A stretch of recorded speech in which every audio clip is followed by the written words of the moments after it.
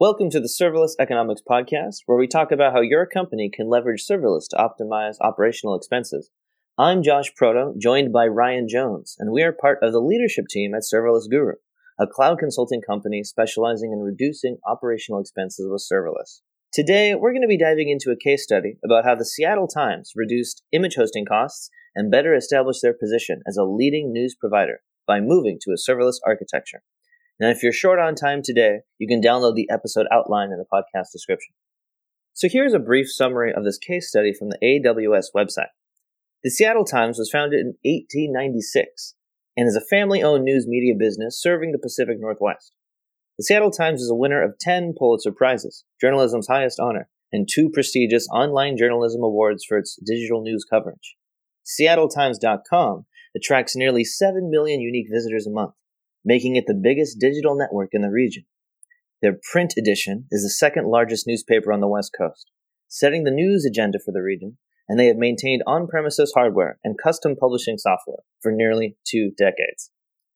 Knowing this, they evaluated the cost of acquiring and configuring new hardware infrastructure, including the staff to maintain it, and decided to transition towards a fully managed hosting vendor. However, the Seattle Times quickly became frustrated after making this decision, as the software engineering team found that although they had less operational overhead, they had little to no flexibility in their development because of their new partner. As their website traffic began flowing into their new hosting solution, they quickly found that the hosted platform couldn't handle the traffic load at various points throughout the day, and the customer experience would fluctuate dramatically, leaving their customers frustrated. Now, according to the software engineering manager, Tom Bain, we had a fairly standard architecture in mind when we set out to do the migration, and we encouraged our vendor to adapt to our needs, but they struggled with the idea of altering their own business model to satisfy our very unique hosting needs. The Seattle Times then spent time evaluating alternatives and came to the conclusion that AWS fit their needs the best. They invested time up front building a proof of concept and validating it with the AWS support team, versus jumping straight into AWS, in order to ensure that they didn't make the same mistakes as before, and that the new architecture would fully work and give them the flexibility they desire. After they got validation from the AWS support team, they then made the switch to the new architecture, and Seattle Times was able to deploy their new system in only 6 hours, just in time for the next news day. The Seattle Times used a combination of EC2, CloudFront, and S3 services to host their website. They used EC2 and Lambda for business logic, and they used RDS for hosting their database. Now, by making the switch to AWS, they were able to scale up to user demand. Users no longer had to deal with long service outages, and the software engineering team took back control, giving them the freedom to focus on building what their users needed, versus dealing with the limitations of their previous implementation. Wow, I think my major takeaway from this Seattle Times case study is that it shows how the user of your application or your end customer's experience will drive the success of any infrastructure changes a company implements. In this case, it was because Seattle Times users had fluctuating demand patterns that the initial relationship with the fully managed hosting provider didn't work out. And although Seattle Times was able to initially cut costs with their provider, which from an operations standpoint is moving the needle significantly, it provided a poor customer experience, which cost them customers. Serverless and cloud services, though, proved to be a better solution since they could scale up automatically and provide a more positive customer experience. Ryan, what were your takeaways? So I think that a really good point in all of this was that initially Seattle Times was running on-premises servers. They had really high traffic, the very big important newspaper on the West Coast. They've been around for a long time, and they transitioned to using technology to enhance their business. And then gradually they've had to kind of naturally elevate it to the next level. So moving it from on-premises to then trying to move it to the cloud. And they had a decision point to either continue using on-premises or switch to a fully managed provider or run their own stuff on the cloud. And sometimes for companies, that can be a very big jump to move from on-premises without any cloud experience to then running your own stuff on the cloud. Although the barrier of entry, as Seattle Times eventually learned, was actually worth the investment due to the lack of flexibility. So I think that that's a really good point that, initially they chose to take the fully managed approach and use this hosted provider to host the website and manage this stuff for them. But because they were kind of putting themselves into this box, they had to deal with the consequences of what that box was able to provide. And I can see both arguments. I can see Seattle Times argument of, hey, why are you not adjusting to our needs? And I can see the other argument for the actual hosting provider, which is like, we have 1,000 customers and, you made Seattle Times maybe one customer out of 1,000 customers.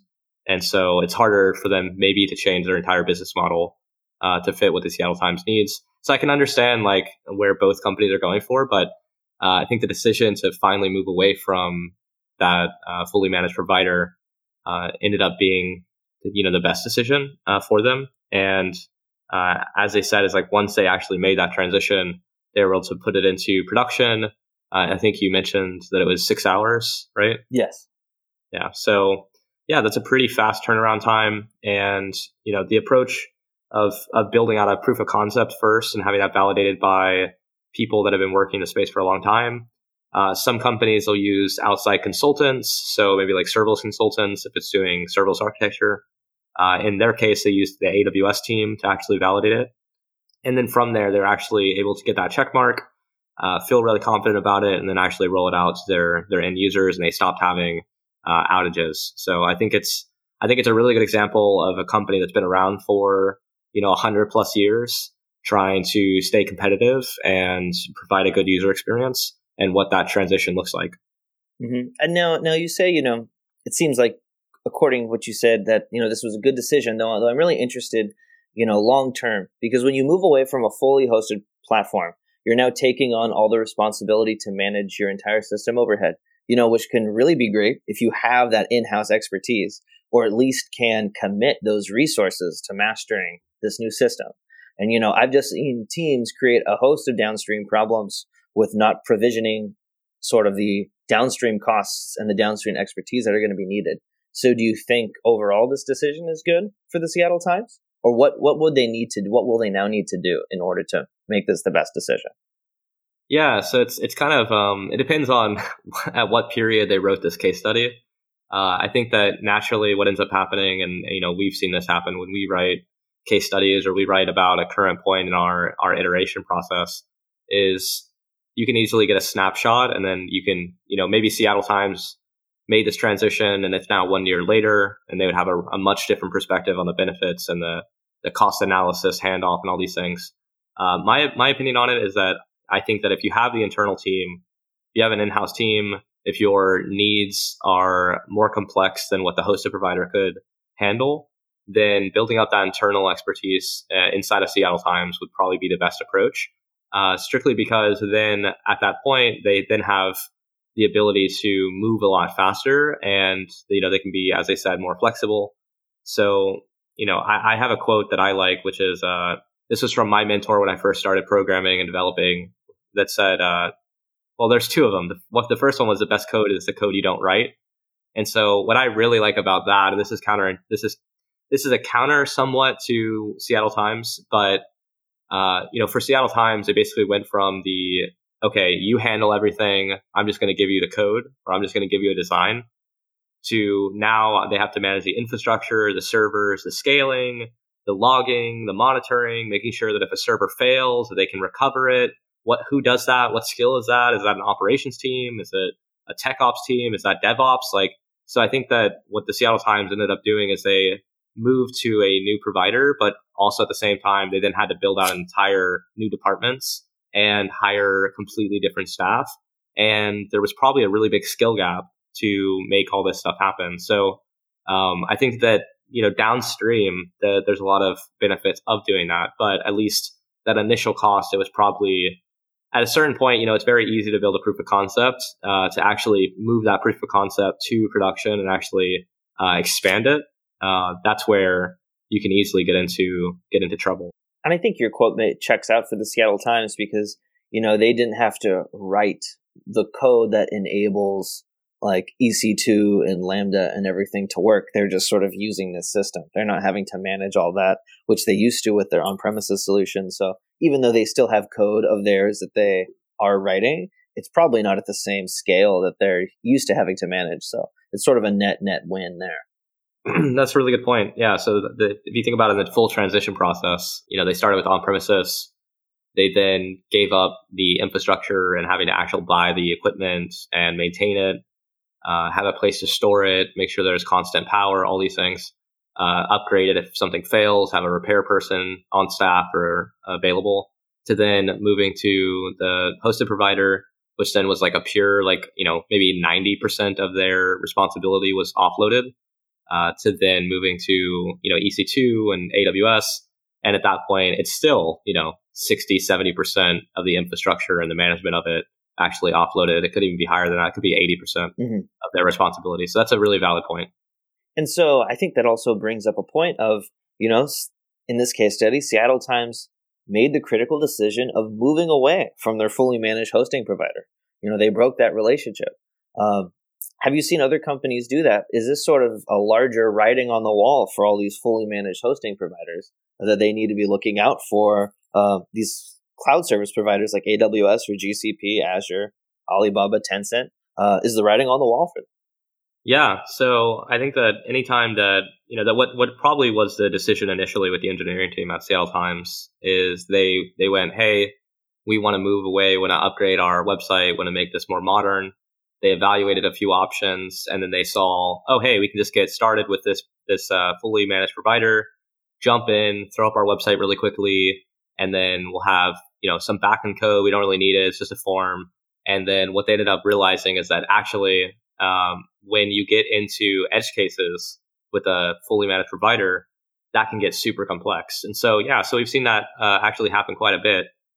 We've had a client that we did a lot of work with where we actually helped them move from a fully managed provider, which allowed them to have the servers, all these things, but they didn't have zero downtime. So they would have scheduled windows of time where maintenance would take place, but it wasn't their maintenance. It was actually the fully managed provider's maintenance. And so that would actually take down their entire website. And the problem with it is that, our client was working with the Canadian government, and they basically had some things inside of the different contracts with government agencies and all this stuff where they couldn't have this type of downtime. So although it was the best approach for a very small team, they ended up regretting it quite a lot because they invested a fair amount of money into making this work and trying to get it to work and working with the managed provider to cut down these windows of time where their website would just be offline for 30 hours. And as a result of that, they contacted us. They were like, hey, Serverless Guru, we need you to help us move our stuff to AWS, do the automation we want. And what was nice in that entire process, and this is different than Seattle Times potentially, is that with our client, they were a small team. So they were like, hey, there's all these skills that we have to learn. We don't want to do that. We just wanted to make it work, and we want it to be stable, and we want it to be best practices. And so we're just going to pay you to do it. You can understand our context. Here's our application code. Here's our GitHub repositories. This is context about how our stuff was set up. But a big thing is that when you actually make the transition to AWS, it's less important about what the specific services were called on that provider that you're using before, and more about what the functionality is. So once we identify that they're running, Ruby application servers, they need like load balancing, they have these requirements for downtime, they need to make sure they have backups for their databases. We then mapped all those services over to AWS services, and then we wrote out all the automation and the infrastructure as code to then create these automatically. So then once we actually handed it off, it's now been 3 or 4 months later since we actually finished that move for their production website. And, and we're talking like, it's like a 3-tier app. So we're talking the database migration, the backend migration, and the front-end migration, a whole bunch of other supporting services for caching, asset storage with AWS S3, Route 53 for their domain, CloudFront for their CDN, and if there's other services there, we did those too. And so I think that's a really important note, is that if you want to make this switch, you can almost get a similar experience of kind of offloading the expertise. You just have to find a really good consulting company to help you make that move, somebody that you can trust. And if you have that established, or if AWS can fill that role, or if an outside agency like us can do that, it can end up saving, $30,000, $40,000 plus in this transition. And as I said, we're now 4 months after it, and we haven't had a single support case come through. So after we actually built their infrastructure, deployed it, transitioned it, and it's now being supported daily and actually running daily without any issues for the past 3 or 4 months. It's a super successful move. And that seems like a incredible accomplishment to be able to, create a system that then does not have any problems and is continually able to either, meet the use case that it was designed for, and or just be able to be maintained by their in-house team. That's really incredible. So it seems like, with your experience when, in the case study, they say, our relationship with this partner really prevented us from being as quote unquote flexible as we wanted. It seems like you really have a good understanding, Ryan, of, what that flexibility really means in practice. If there's scheduled maintenance happening that takes down your website and none of your stuff is actually getting repaired, that's a huge blow to your flexibility, because it just shuts everything down. And have to work around that just is causing problems in that relationship. Yeah, no, absolutely. And one thing that I want to add to that is, from the perspective of the client, once we actually handed them this, they don't have the in-house experience. How do we actually make this handoff happen, right? And I think a really good thing to note is, for the team that's there, they don't have dedicated people at their company for DevOps or for cloud development, and so they relied on Serverless Guru to do that. And what we built for them was, as I said, an elaborate amount of infrastructure as code and automation. But we also created CI/CD pipelines hooked into their repositories for their code. So now the developers that are there that don't have cloud development experience, all they have to do is actually just modify their code, merge it to master, have a pull request, have it reviewed. And then once it's reviewed and it's merged in, it'll actually kick off a build process that then actually runs a whole series of automation scripts to then actually push that over to AWS. And from there, our automation takes care of everything. And so what's really nice is that they've been pushing code constantly for the past 3 months, and it's been automatically running our automation. And we had 100% automation in the entire system that we built. And I think that that's really a testament to, it's really crazy to think about, actually, because they don't actually have a dedicated cloud development person there. And the stuff that we built's been running actively, and they've been pushing updates constantly, and there's been no interruption of service. So yeah, we had strategies around how to actually update the application code. I believe that we had what's called rolling updates configured. So as code gets pushed, it'll actually spin up a new server that code will get put to first. And then as the connections drain off the additional servers, it'll then make that new code the primary code. And then we gave the client a whole bunch of different documentation and videos about how to actually get into the servers, understand what's going on, look at the logging.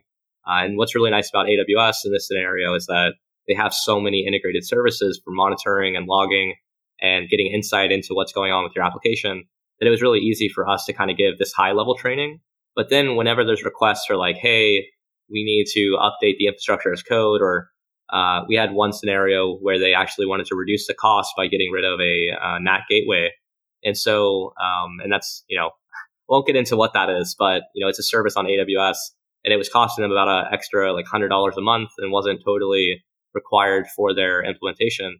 And so we had to change a couple of, I'll treat it as a dials. We had to turn a couple of dials, press a couple buttons in our infrastructure as code, re-push it back up to AWS, and that was it. And so for us, it was very low touch.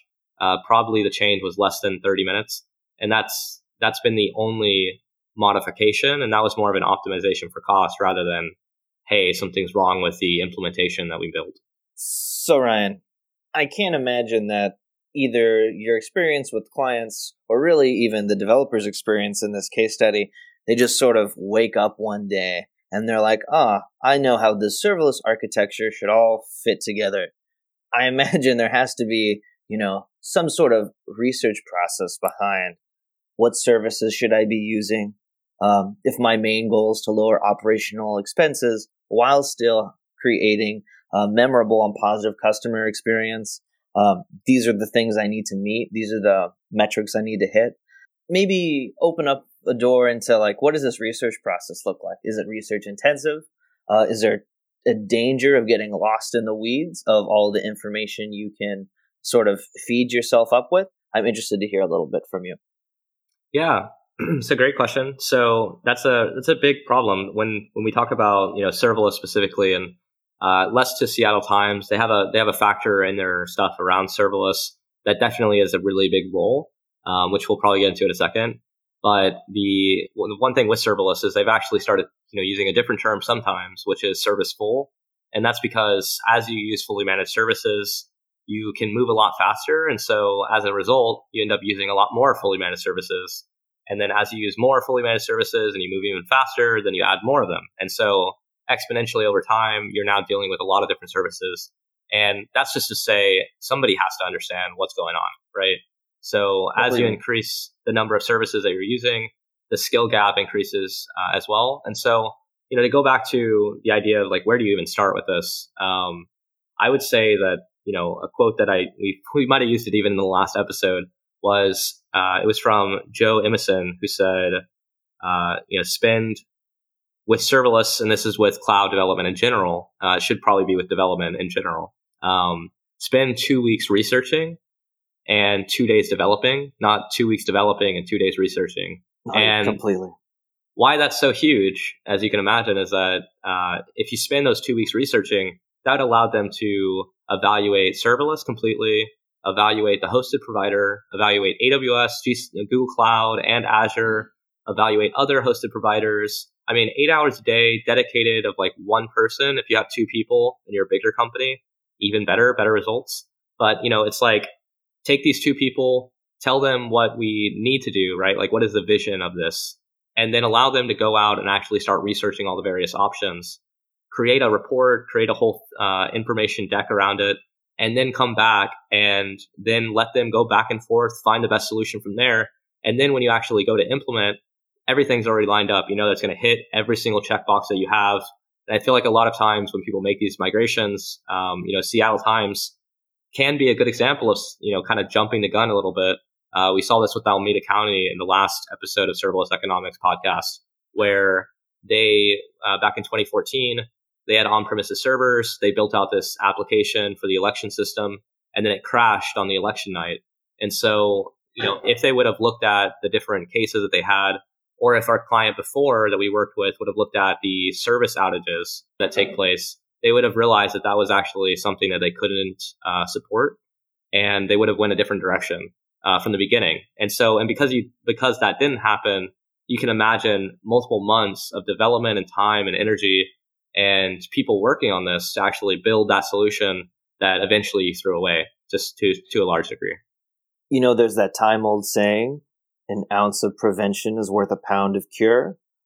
And, that's wisdom for the ages. And it, makes sense in medicine and farming as much as it does in serverless development. So, Ryan, a point that you brought up that, even beyond doing research of which services I should be using or what providers exist, even the decision to use AWS as their service provider rather than Google Cloud or Azure or Alibaba or something like that, that must take a considerable amount of time. Why do you think they chose AWS? Is it just because, when you think of serverless and cloud, you sort of think of Amazon because they're everywhere? Or do they have some sort of competitive advantage that is more appealing to someone like the Seattle Times than compared to someone else? Yeah, great question. So the Seattle Times, just one part of that equation. When you're building an application and you're looking at cloud providers, I'm sure Google Cloud and Azure probably have something similar, but I know for certain that AWS actually has a main region of support here in the Portland area on the West Coast, and so it's very close to Seattle. And so why that's important is that they have the ability to use AWS and use that specific region for hosting their newspaper website. And with that, they're going to have lower latency. They're going to have more support. It's actually a main region of AWS. So when AWS rolls out new services, they're going to be able to roll them out to this specific region on the West Coast. And whereas if you were in Middle America or you're somewhere else, maybe in the South of America, you might not get that those new services as quickly, which means that you would have to use the West Coast region, even though you're in the South. And then you're going to have to, every user, let's in Texas, may have to use the West Coast region or the East Coast region, and they're going to have some travel time for their users. So there's different ways to get around that, but I think at that core level, that's one reason to evaluate AWS on that front, and then use that to compare it against Google Cloud and Azure to see where is the region where your application is actually going to be hosted, and is there going to be latency impacts, and what does that look like? Typically, it's not going to make the biggest deal, but that'd be the one point. Another point would be to look at what your application actually is, right? And so when you think about moving to the cloud, when you think about serverless, what you should do is you should practice throwing away everything that you know about software development and about technology, and just let that go. There's a lot of traditional development that's done where, the question will be, well, where do we put, in serverless, for instance, when you don't have control of the server itself, the question will often come up where it's like, where do I put my monitoring agent? Where do I put my security agent? Where do I install this thing onto the server? And it's like, well, you don't control the server anymore. That's not your job. Like that, you've handed that responsibility over to AWS. There's no longer some person on your team that's doing the operations for this part of your application. That job role transitions to something else. You focus more on your product, you iterate faster. But when it comes to that specific point, you're not going to be controlling that aspect anymore. So I would look at, if you're looking at serverless, definitely evaluate the maturity of the products for Google Cloud and Azure, or Tencent Cloud or Alibaba, whatever you're looking at, and make sure that the same thing with, are there service outages with that hosted provider? Make sure that whatever your customers need and whatever your business requirements are, that it's getting those checked off. And then also look at how long they've been around. So for AWS specifically, I would always recommend AWS for serverless, specifically because they've been using, AWS Lambda came out in 2014. I think Google Cloud and Azure, I want to say Azure, they had a solution for what's called a cloud function around 2016. And then I want to say that Google Cloud was after that even. So AWS has been way above the curve on all the cloud providers.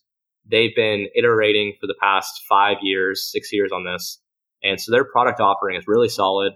There's huge widespread support. There's lots of documentation. Anything that you've done before, somebody else has already done it.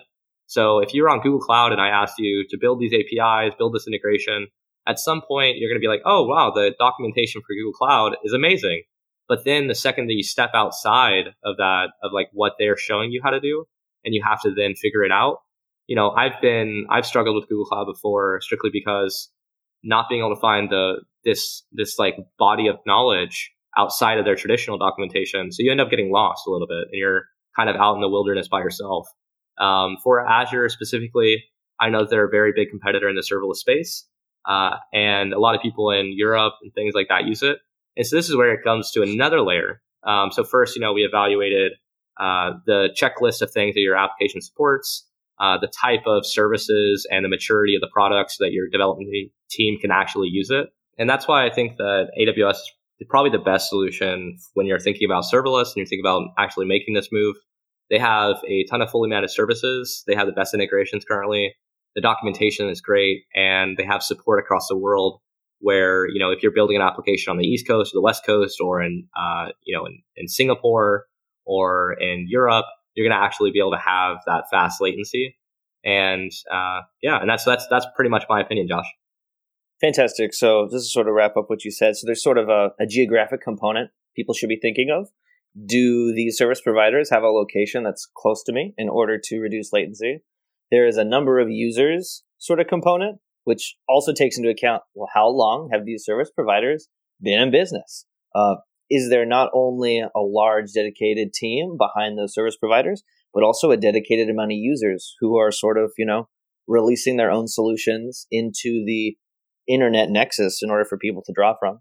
I've seen that be probably one of the most critical things as far as how fast to ship solutions out that actually are driving business results. If you're using a more established service, someone's probably done it before. And so you can really just, use that code that's not yours, but's been tested case by case over and over again. So very good points, Ryan. Now, something else that happened in the case study I need to ask you about is Seattle Times talks about how they had a really good experience with AWS support. And I'm wondering what sort of experience you've had or you've seen companies have had with AWS support, because from my experience, that just may be a case of Seattle Times being so large. From what I've seen, AWS support really only gives you top tier service if you are, sort of hitting at a certain level. But maybe that's not always the case. Maybe if you are a smaller company than Seattle Times, how would you suggest approaching support from AWS? Yeah, great question. So this is very common. This is a very common problem.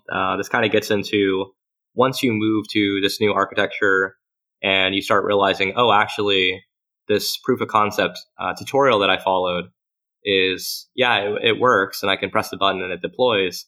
But then what is this 1,000-line file of JSON or YAML, and how does that fit into any of this stuff? What are all these terms that are being thrown around? And it can end up being immediately this rabbit hole of, 10 different services that you have to go down.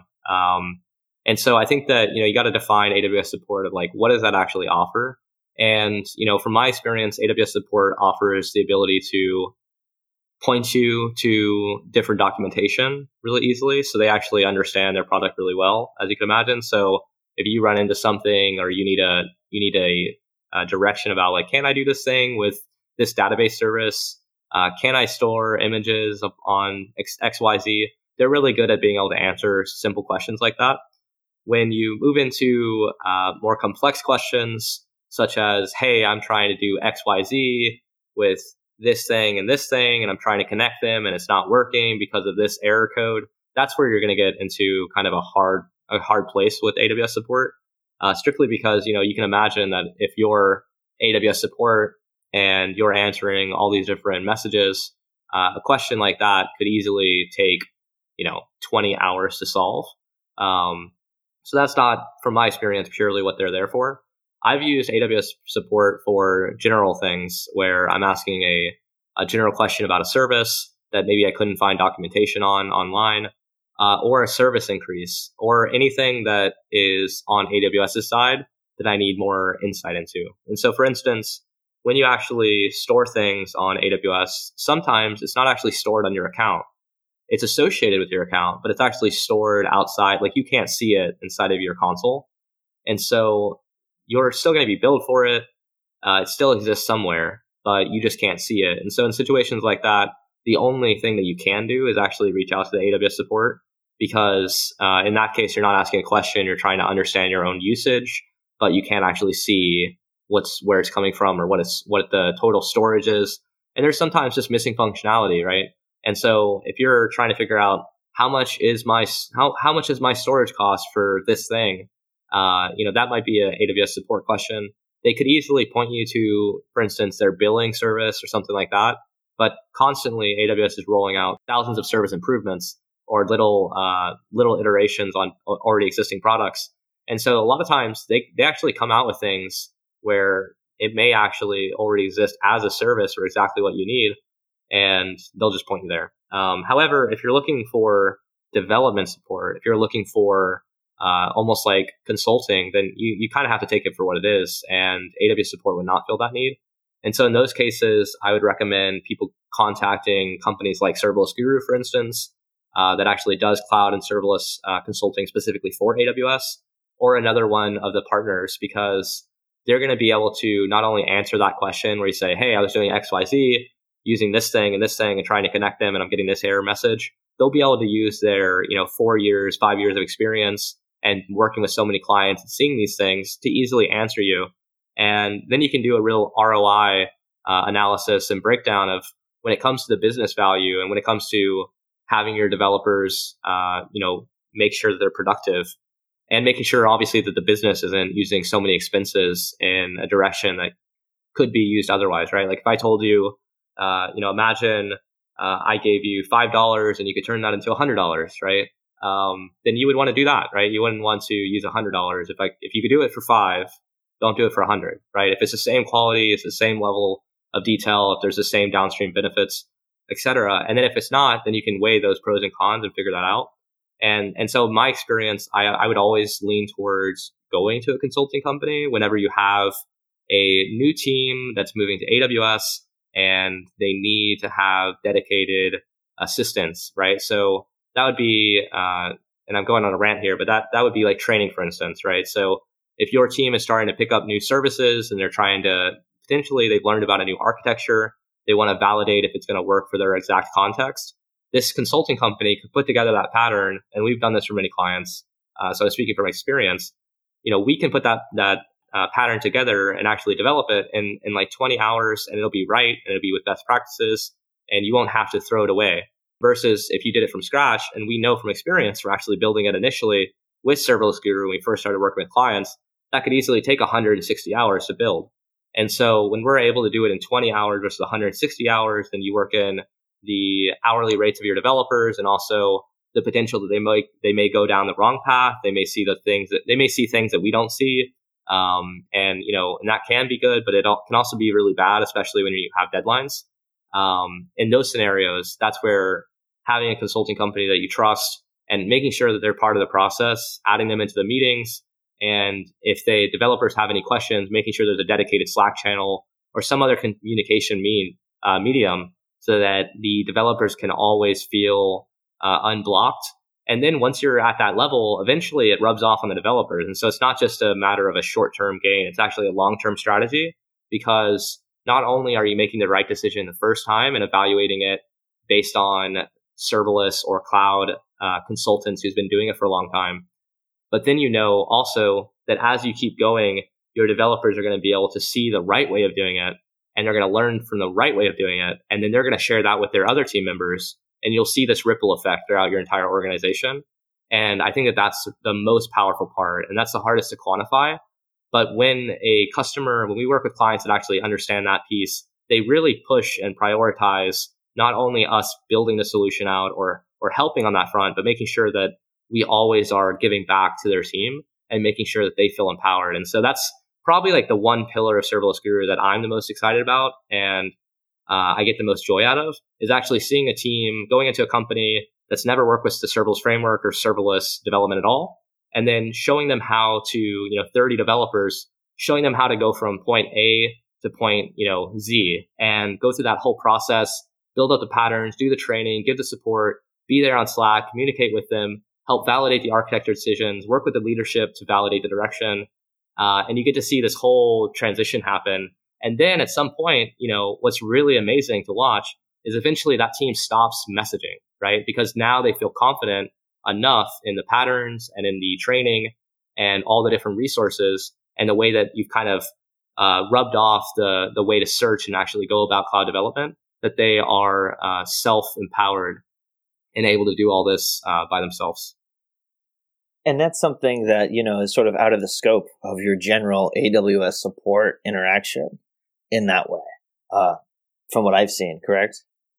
Yeah, totally. That is like a whole other spectrum. And AWS has things they offer, but, I can guarantee that, like, speaking from my side, the level of detail and quality that we try to hit at Serverless Guru, that can be very hard to replicate with other consulting companies. And even with AWS, I feel very confident in my ability and the team's ability. Yeah, definitely with AWS, that support person you're talking to probably has at least 10 other accounts or just messages that very moment in that day that they have to sort of field. So you're not able to get that sort of dedicated one-on-one relationship and one-on-one attention that you need. And if you don't have the expertise or the sort of the fire in your own company in order to really grind down and learn everything yourself, a consulting company could be a better option than just only relying on AWS support. So I have one more question for you, Ryan. And, it may be a bit more of a two-part question. And that is, we're going to get down in the dirt a little bit. So the Seattle Times had a very interesting situation. And they talk about how they were getting 7 million requests on their website a month. I did the math. That's about 233,000 a day. How do you build something in serverless that can handle that? How did they build it? Could they have used serverless more in order to handle a load like that? How do you even approach a problem that massive? Yeah, so I think that the idea of what you just did, where you broke it down into a day by day, I would go even further. I would break it down into hours and minutes, and then seconds. So the goal there would be to identify how many requests per second are you actually using. Right now, I can speak that Serverless Guru is working internally on developing what may turn into a white paper around actually hitting very high requests per second. So we're talking, 10,000, 20,000, 30,000 requests per second using serverless. And what does that architecture look like? Where are the trade-offs? Where does the cost really spike up in that architecture? And can it work, right? So we're working on that currently. So some things that we've learned is that, serverless can actually work for this. However, your level of understanding of serverless goes up quite a bit at that point. So this is definitely a much more advanced topic. And this is where I would not typically tell people to do this unless they were working with consultants, or there's a pattern already established and a whole bunch of videos and articles. And, if you're listening to this podcast episode in a year from now or 2 years from now, or maybe even 6 months from now, maybe that stuff already exists. Maybe Serverless Guru actually has that content already out there that you can search for. But I would circle back to one important note, which is business value. So like one thing that we do at Serverless Guru, we're a serverless consulting company, very heavily niched into like the specific area, even with AWS as well. And what we often will like tell customers and clients is that serverless is one solution, but it's not the end all be all. And, the most important thing is that it makes sense for what your business is trying to accomplish. And sometimes clients and companies in general, they hear about something, they hear about serverless, they hear about Kubernetes, and they don't actually have people in-house, and then they just make an initiative. They haven't evaluated and gone through that whole process that we talked about before of researching to actually make sure that it'll work for their use case. And then they'll start making these decisions, and sometimes they have to roll back to something different. And I think that that's a really important note. But for Seattle Times, in their specific scenario, I think it's fine in the fact that they used AWS EC2 instances to host their website. I believe that the application stack they're using is actually much more nuanced with serverless. You can do it. I believe that they're using the LAMP stack, which involves PHP. And PHP traditionally doesn't run on like a independent backend server like that, separated from the actual front end code. That's good to know. And so, but there are integrations that people have built with AWS Lambda where you can actually run a PHP function. So there is a scenario where they could scrape out their PHP, use this integration, work it in with AWS Lambda. In my opinion, at some point, you're using a little bit too much duct tape. So if you start questioning and we do this a lot internally at Serverless Guru, is like the second that we start going, oh, hey, it's been 5 minutes and I'm really I can't even put words on paper. At that point, you should really just stop and reevaluate, should we be doing this or not? And so I would say that if you evaluate what I just said, this PHP integration with AWS Lambda, scraping out of your front end code, and you start going, this feels really bad, then maybe not, right? So, but if you've already moved to AWS and you already have it running, or you have the ability where your existing website is already operational and you want to think even bigger, if you want to think more into the future and long term, I would say maybe even make the transition from moving from PHP to something like Node.js, because Node.js is the most supported AWS Lambda runtime. And so you can take that PHP code that was running your backend API requests, you can rewrite it inside of Node.js, put it onto an AWS Lambda function. You'll have the best documentation, the best support, because most of the documentation that we write for Serverless Guru is with Node.js. And you'll be able to use that, duplicate or replicate the PHP code that you've already written and launch it that way. However, there's another big asterisk there where some people listening may go, oh, hey, Ryan, I hear what you're saying, but also my code base is like hundreds of thousands of lines of PHP. Then no, it's still, maybe that's not a good decision, right? So always think about it in your context and think about like, is this what we're supposed to like? Are we getting away from the service outages of our fully managed provider, or are we trying to set ourselves up for all this future stability, right? And if the answer is like, we just need to make the outages stop, then you shouldn't be trying to go through and refactor your code base and optimize it at this point. You should be focused on just getting that part done, because that's what's affecting your users the most. And then once you have that done, once you've made that migration, then this might be a second phase of Seattle Times progression with AWS. They started using serverless to do image processing, which is amazing. And they probably noticed already the benefits of using serverless. I think they mentioned that it's increased the productivity of their team as well as the performance of their app. Just because like when they dropped one image into, let's say, this S3 bucket, it then triggered off 5 or 6 different Lambda functions that were all processing that image in parallel. And so that's a really big benefit of serverless that you get right out of the box without any configuration pretty much. And they're able to see the benefits. They're understanding now of how cloud and all these things work. They're building up that team confidence, and they've already made the migration. They're already there. And then now at this point, I would actually recommend looking at the part that I talked about before. Is this PHP code, is running the server, is worrying about scaling, is having an operations team? Look, how much does the operations team make, per year? And I'm not a fan of, cutting out people inside of your company. But I think it's a real, take the real perspective of, every expense that you have is real dollar money. And so if you can look at the raw cost of the resources, the productivity losses of your team, if there's an issue, how long does it take to resolve? And what does that look like? How many meetings do you have to schedule to make a new feature? How many meetings do you have to schedule when something breaks on the operations side? How many people are waiting for alerts on the weekend because your server may not scale properly? Evaluate all those different price points and then go, oh shit, we're losing, we're losing, $100,000, per month, depending on the scale of the company. And then now you can then say, okay, well, now this initiative is even more important because that $100,000 a month is, $1.2 million a year or $5+ million every 5 years. And so now by not making that switch, you're actually losing, $5 million over 5 years.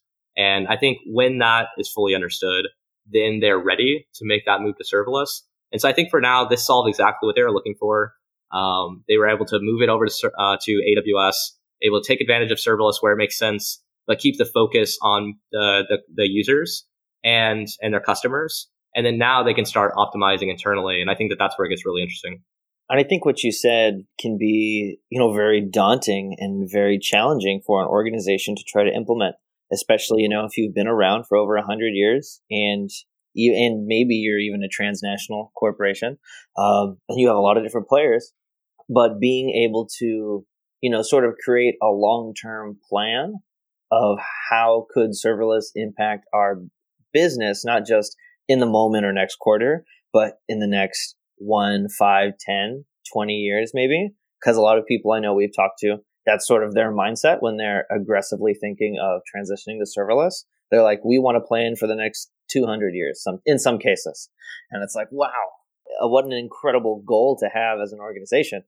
But, not dare I say that the one thing the serverless is offering in this instance is the ability to re-understand your organization as something that could have beneficial downstream effects 1, 5, 10 years plus. And not a lot of business decisions allow you to have that sort of impact.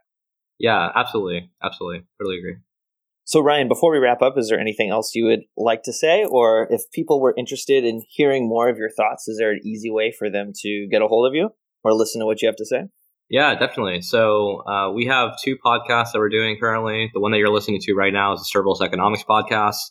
Josh will probably give a bit more information about that in a minute. Then we also have the Talking Serverless podcast, where both Josh and I actually sit down with guests and we talk about what they are doing in the serverless space, what their thoughts are. And I usually try to gear my questions when I'm doing those interviews towards like, how does serverless affect the company? Like, how did the teams change? What challenges do you face as an organization? And, just recently we've talked to a few people, the VP of Cloud Research at Trend Micro, a senior platform engineer that's been a programmer for 10 plus years in the industry from Serverless Inc., And we've also talked to a person who's been a technical director at all, like not all the major brands, but at least like 15, 20 different major brands like Aston Martin, Nike, MasterCard, all those things. And so they all have like really unique perspectives about serverless and about software development and also just how technology works. And yeah, and if you're interested in hearing some of the things that I talked about during this, definitely watch those episodes. If you want to be a guest, then definitely hit us up. And also, if you're looking for some of the areas that we just talked about, if some of the things that we said jumped out to you and you were like, oh man, this is what we're struggling with right now, there's not just a one size fits all type of consulting, right? So the type of consulting that we also do is just evaluation of direction as well, right? So we can do everything from pattern development to evaluating the direction of where you're going to saying, hey, this is a good idea, hey, this isn't a good idea, and also building out certain implementations or doing training from there. So it's really an idea where, like, if anything that we said sounds like you might be dealing with that coming up in the future, there's nothing wrong with reaching out to us. We're happy to get on a call, talk through what those decisions may be and what they could look like based on our experience doing this for clients of this equal size to you. And then we can recommend direction based on that. So, yeah. Definitely. And also add no strings attached. This is just something that we always offer to anyone. So I just want to say thank you, Ryan, for taking time out of your busy day to jump on and, be the sounding board for these case studies. And I want to thank all the listeners right now of the Serverless Economics Podcast. Once again, I'm Josh Proto. This is Ryan Jones, and brought to you by Serverless Guru, your trusted serverless partner. And if you'd like to know more about the show or to subscribe, you can check it out on Anchor FM/serverless-economics. All this will also be in the podcast notes. And please feel free, if you liked the episode, to leave us a review on iTunes, Spotify, or Google Podcasts. All that really helps us and helps the podcast and just helps us get the message out to many different companies on how they could be saving money or just improving their organizations using serverless. So thank you once again. And this is Serverless Economics signing off.